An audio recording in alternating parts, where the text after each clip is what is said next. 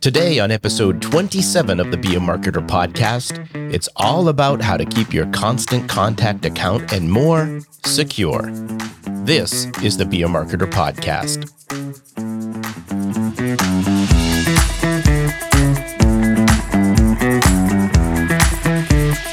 Be a Marketer. My name is Dave Charest, Director of Small Business Success at Constant Contact. And I've been helping small business owners like you make sense of online marketing for over 16 years. You can be a marketer, and I'm here to help. Well, friend, thanks for joining me for another episode of the Be a Marketer podcast. A little something different today. You know, if you're anything like me, you're probably juggling multiple passwords across the various online sites and services. I mean, it's got to be more than 100 that I can imagine right now, but you know, it's also likely that you're getting bombarded with phishing attempts to steal your information. And as a business owner, you've probably got a few added things to worry about here where your employees may have access to your accounts and, you know, they're on your networks and they're also getting targeted for things. It can be really brutal out there. And so today we wanted to focus an episode on, you know, what you could do to help keep your accounts more secure, including your constant contact account. And so our guest today has some recommendations for you. Well, friend, today's guest is Sam Silberman, Constant Contact's Director of Security Operations. Now, Sam and his team are focused on anything cybersecurity related. He spends his days worrying about people breaking into our network and bad actors who try to abuse our system to send spam from our customer accounts. Basically, he wants to stop anyone from doing anything that hurts our reputation as a sender or that of our customers. But cybersecurity, of course, goes beyond just constant contact. And so you may wonder, what can you do to keep your accounts secure? Well, let's go to Sam and pick up the conversation there. It's something we've been thinking about for quite a long time. And in the earlier days, it was all about passwords, right? You pick a stronger password. And it's always a challenge because people have to remember their passwords. So they want to pick something that's easy to remember. Maybe it's a password that they use on multiple sites and it's their favorite one. And they'll pick a favorite sports team, a pet, who knows, you know, a parent, a kid, and maybe change a couple things about it so it makes it unique, right? The problem, of course, is a lot of those passwords are guessable, right? And maybe not as guessable as using just a, you know, straight, you know, Red Sox would be, a pretty guessable password. But the actors, the bad guys, right? They try all sorts of different combinations to get into people's accounts and of passwords. And they have long lists of popular passwords and they will just, target accounts and say, oh, let's try these 10,000 passwords over a period of time. And one of them hit and then they get into your account. So this has been happening for a while. And so anything you could do to make the security of your accounts stronger is a good thing. So a stronger password is always helpful, but sometimes that's not enough. And passwords get stolen, like, you put your password on a Post-it and someone takes it. Well, they're going to be able to get into your account. So there are probably additional things that you could do to help protect your account beyond just a stronger password. So what are some of those other things then? So one great thing to do today is use some sort of multi-factor authentication. So that's a fancy term. Multi-factor means it's a secondary thing that you have to prove to show that this is your account. Very popular ones is like an SMS message to your phone or an app on your phone that you read a number off of it and then you enter that as a secondary login authentication. And so it's literally multi or two factors, right? You have a password factor and you have your phone factor. And it makes it much more difficult for a bad actor to get into your account because they have to compromise two things. And it's harder to compromise your phone than it would be to compromise maybe something else to get your password. Or they have to do two things, right? So that's hard. I would like to say it's impossible, but nothing's impossible. But it's certainly a lot harder and makes you a harder target. So maybe they'll move away from you and target someone else instead. So I'd imagine also when we're thinking about just like your constant contact account in particular. So obviously have a strong password. And maybe we can talk a little bit more about that in a minute, but then also the multi-factor that you're mentioning, which Constant Contact now provides for people.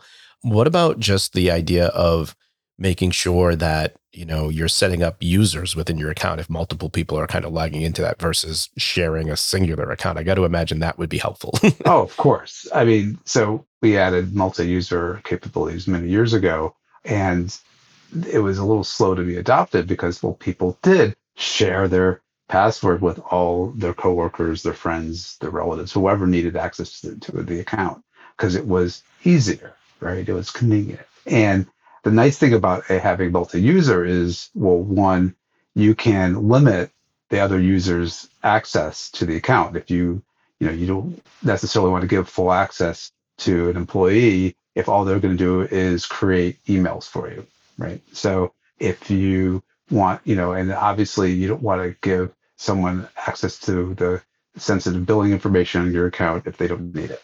So having ability to not just create multi-user, but create different roles for that user is super helpful and more secure. But since you have multiple users, they can each have their own second factor and their own password as Mm, well, which is key. So now no one shares the same password. If someone, hopefully it never happens, but if someone loses their password to a bad actor, then they're only targeting that account and not mm. everybody's account on that shared account. And if they have a multi-factor, then it's much harder for them to get compromised in the first place. So everyone has their own phone, they have their own second factor, their own password, much more secure. Yeah. And the users thing too. I mean, even, unfortunately it happens, right? You get somebody that you have to let go. You've got a disgruntled employee. And if they have access to that, you always run into that situation. You see this happen on I'm thinking of social media sites, right? All the time where someone's given, though they have the control of the account and then they leave. And then it's like people going like, I don't know what to do now. Right. It's like that type of thing. And I think that's what's good about also making sure people have their own kind of access, because then you can remove them easily without actually losing access to the full account, right? So, I want to talk a little bit about passwords here, because obviously that's just the ground zero kind of things, right? So what do people really need to consider when it comes to passwords? So, well, first of all, I think I previously said, pick something that's relatively strong, has lots of, it's a lot longer in size, right? So a lot of people, if they have a 6 or 8 character password, that can be guessable, right? Having a 15 character password, much better. The longer the password, the harder it is to guess. Depending on the system, sometimes, you might not want to have, if you have to type in a very long password, that's problematic, right? Because, I mean, as a security professional, I have a very long password. So it is very hard to guess. And the only way you could probably, hopefully, the only way someone would get it is if they monitored my keystrokes, right? And that would be one way to get it. Unusual for most people, but there's some randomness in it. It's not necessarily all words, it's something I've memorized. Very hard to do. What's much easier is to use something like a password manager. So there are a lot of great password managers on the market. They do different things depending on what your needs are. But one great thing about them is they could generate a really complicated password with random numbers and characters and remember it for you. It remembers your login, remembers the website you're going into, does all sorts of nice things. And then you don't have to worry about it anymore. The trick is you need to then remember a single password, what they call a master password, for that password manager or password vault. And then as long as that, and that could be the complicated super password that I like to use, and you remember that, then you're okay, as long as no one gets that password. Right, right. Yeah, well, then you're in for it, right? I guess because that gives you access to everything, right? Or whatever you Right. have in that manager, right? Well, one nice thing is in some cases, these password vaults also allow a second factor. Right. So now I have a complicated password. I also have my phone that I need to get at that password manager of that vault. And between the two, makes it that much more difficult for someone to break in and get that data. Yeah. Maybe we can talk a little bit, or you can shed some insight on, because I think maybe people know this, maybe people don't, but when we're talking about guessing the password, it's not like we're we're saying scary Bob is sitting in the corner going 1111112, right? They have advanced computer systems that actually try to guess these passwords. Am I off on that, or is that true? There's a couple ways to kind of hack passwords. The way that I think is a little more common, though there's probably others, is they get common passwords that people use, Mm-hmm. right? And they then target individuals. They find out your username and then they just play passwords slowly over time to try different combinations.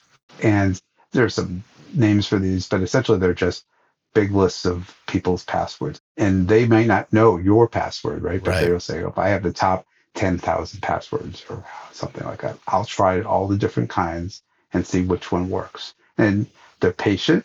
These actors take, months or years to try to hack people. They might not be targeting you personally. They might just be kind of targeting random people and you happen to be caught in their net. But over time, they get enough people's accounts that they could do something bad, right? So that's the thing that we see in the industry when you hear about people getting compromised. This is one avenue that people get compromised. So, passwords, of course, are one thing. Also, you have to worry about, we're talking about email and how easy it is to contact people. You've also got people emailing you and trying to do things with like phishing scams and those types of things. What can you tell us about phishing with a PH for those of you playing along at home? So, phishing is one of those things that have been around for a really long time. Phishing, or we call it social engineering, is really where someone is trying to trick you to do something you didn't intend to do, right? And it could be anything. But like with email, phishing seems to be, hey, I want to get access to something you have, or you have something I want. And I need to trick you to give me the secrets or credentials or something so I could get it, right? And so one of the more common phishing emails we see are things like bank phishing or website phishing, Amazon, Facebook, different popular websites saying, pretending to be, hey, I'm popular website. Something's wrong with your account. You need to click here and fix it. Or, this is the great part, your account's going to go away. Like, we're going to delete it. This is a great fish, right? And so what happens is it hits a bunch of buttons. Something is important to you. Someone's telling you something wrong, and it's going to go away unless you take immediate action. That's a classic fish because you don't have enough time to think about, hey, should I ask someone about this? Is this unusual? Oh no, I better do something right away or my account goes away. And that would be really bad. All my photos are in that account.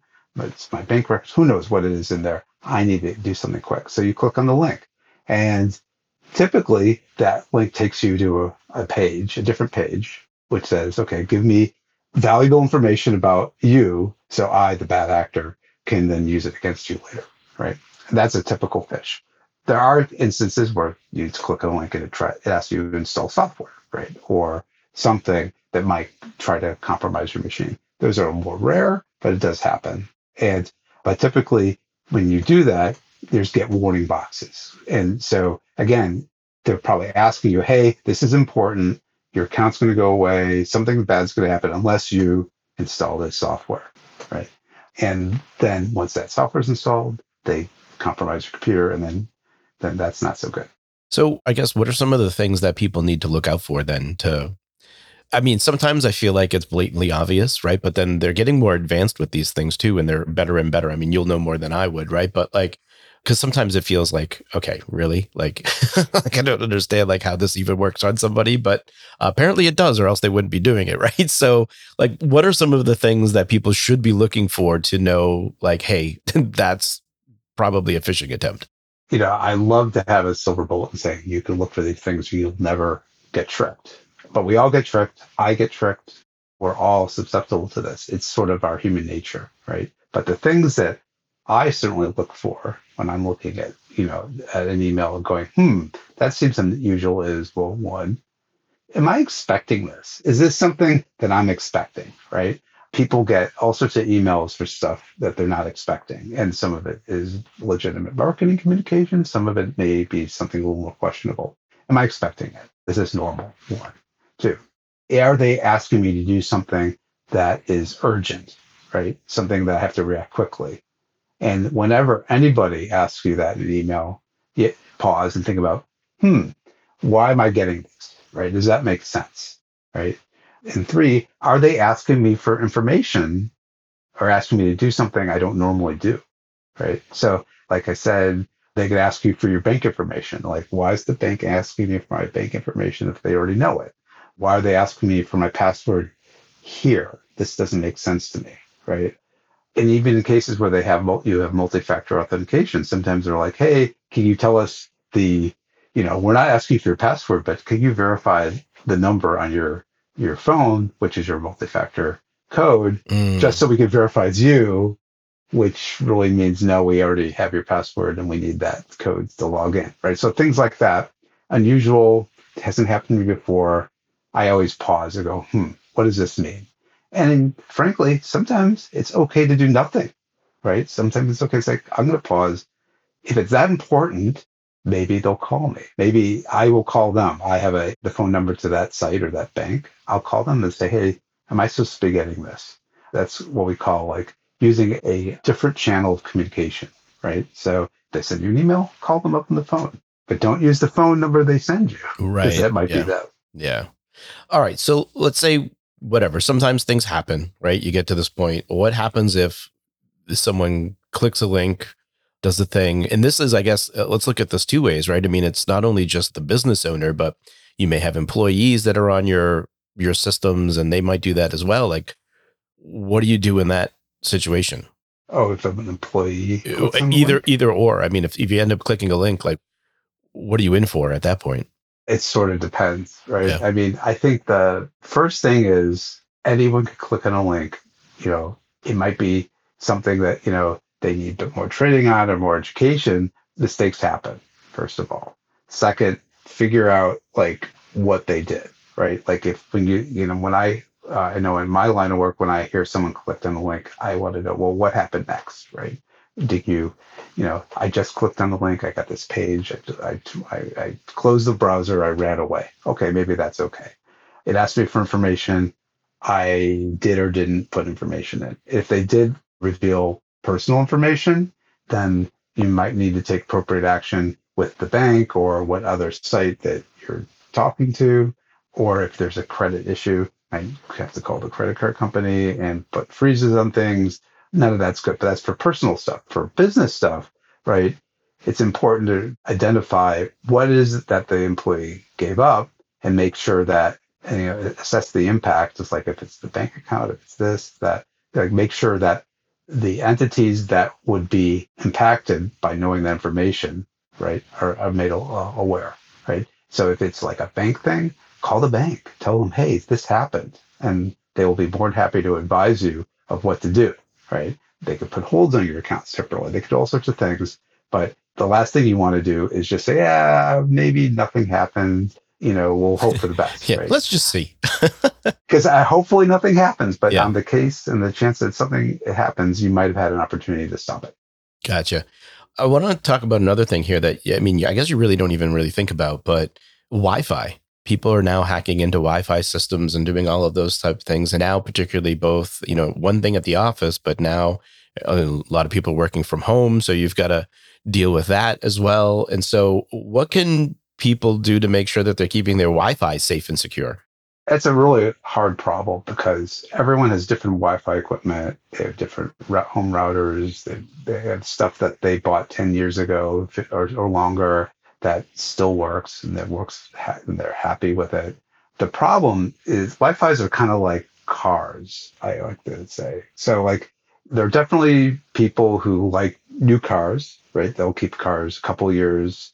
And then when the things start going wrong or they have to take them to the shop, they're like, I'm not good at going to the mechanic, right? So I'm going to sell my car and buy a new one that doesn't have problems, right? So you have that group of people. Then you have people like, well, I know how to change my oil. I know how to fix smarter things. I can handle this. And they can keep the car a number more years, right? And then there are people like, I can fix my own brakes. I can change the shocks. If I could, like, I can do timing belts. I can do all those things. I can keep that car 15, 20 years and it'll work great, right? Or I'm a collector, whatever, even longer, right? If you're not the kind of person who likes to change timing belts and fix the brakes, you're going to get rid of your car much sooner, or you get a different car that doesn't have a problem there. Your Wi-Fi router is the same thing. They're the same kind of problem. Routers work great for a number of years, And then they need updates. So there's regular software updates on these routers. Not that many people update their software. You change your oil, you update the software on the router, right? If you could do that, you could keep the router longer because it'll always be up to date. At some point, the manufacturers stop issuing these updates because it varies greatly depending on the product, right? When they stop updating their software, their end of life of router, it's really time to get a new router because what happens is these bad actors run around looking for the old routers and they have vulnerabilities. And the older the router, the more likely there's something in it they could take advantage of. Right. Now, again, like it's unlikely anyone will target you or me based on the router. Right. But there are people that run around scanning the internet looking for these routers. And as soon as they find one that they know has a problem, they're going to attack it and use it for bad things. Maybe not attack you, maybe attack someone else. But whatever it is, you really don't want them on your router. Yeah. So aside from updating the router, I mean, I think you're running into another situation here where you're like, make sure you're using a password, right? Make sure you're doing those types of things and not just letting people join the network. Is that correct? Or So I think, it sort of depends. Like if you're home, right? First of all, I would say you should always have some sort of password on the router. yeah, And obviously, for like if you have to get into the configuration settings, the admin settings, change that password. Absolutely. When you get it, change it, write it down, put that password somewhere in a safe place, and it could, and yes, make it a little more complex. For the home Wi-Fi, it sort of depends on what you use it for, right? If you're in an environment where you don't have too many devices on your network, having a reasonable password just so people don't drive by and get on your network is probably okay. I have no guarantees, but if you have a lot of important computers in your network, and many of us do, I mean, we have our DVRs, we have other computers, we have printers, there's your refrigerator, your washing machine, toasters now have Wi-Fi. I mean, it just goes on and on. You probably don't want people, sniffing your network looking for, ways to compromise those devices. Even though it sounds crazy that someone would compromise your refrigerator, people try. It's crazy, right? But this is the new world we live in. Everything we have, our phones are hooked up to our home routers, right? Everything we have are hooking up to these things. So having a password is important, right? Because you just don't want people wandering into your house. Just like you lock your door, you should lock your router. But that said, some of these routers are very complicated and they have some really great settings, and you can have like guest networks. So separate your guest traffic from your home traffic. You don't want your guests rummaging through your personal devices. They have those kind of things too. There are advanced settings, not always needed, but I certainly do that. So that way people who need Wi-Fi, they have access and I don't have to worry about them snooping around. right, right. Sam, as we wrap up here, anything else you wanted to add for people to just in terms of just thinking about security in general or what they should be on the lookout for? Well, so for over the years, we've always looked at our customers and saying, how could we help their security? And I think, we keep coming back to passwords and two-factor. If you could do these things, it really does up your game and keeps people from trying to get into your accounts. One thing we didn't talk about, that I like to bring up, is your personal email account. We talk about, contact, talk about banks, talk about all these other services. One of the most important accounts you have is, believe it or not, your email account, because that's the place that all the other accounts are connected to. So if you can take anything away from this conversation, look at your personal email account and figure out, how do I best make that thing secure? Please use a complicated password. Please use second factor authentication, right, on those things. Make it as strong as you are willing to go for. Because if someone gets into that, then they could move laterally into other accounts. They could get at your bank, or it's easier to get to your bank. It's easier to get in your social media. It's easier to get in contact if they compromise your email account. So if you take anything away from this conversation, please look at that and find ways to make that more secure. Two-factor authentication on the email account is a must these days. Well, friend, let's recap some items from that discussion. Number one, use strong passwords and multi-factor authentication. Now, it's tempting to pick passwords that are easy to remember, but that means they're also easy to guess. And so you'll want to use longer passwords to make them harder to guess.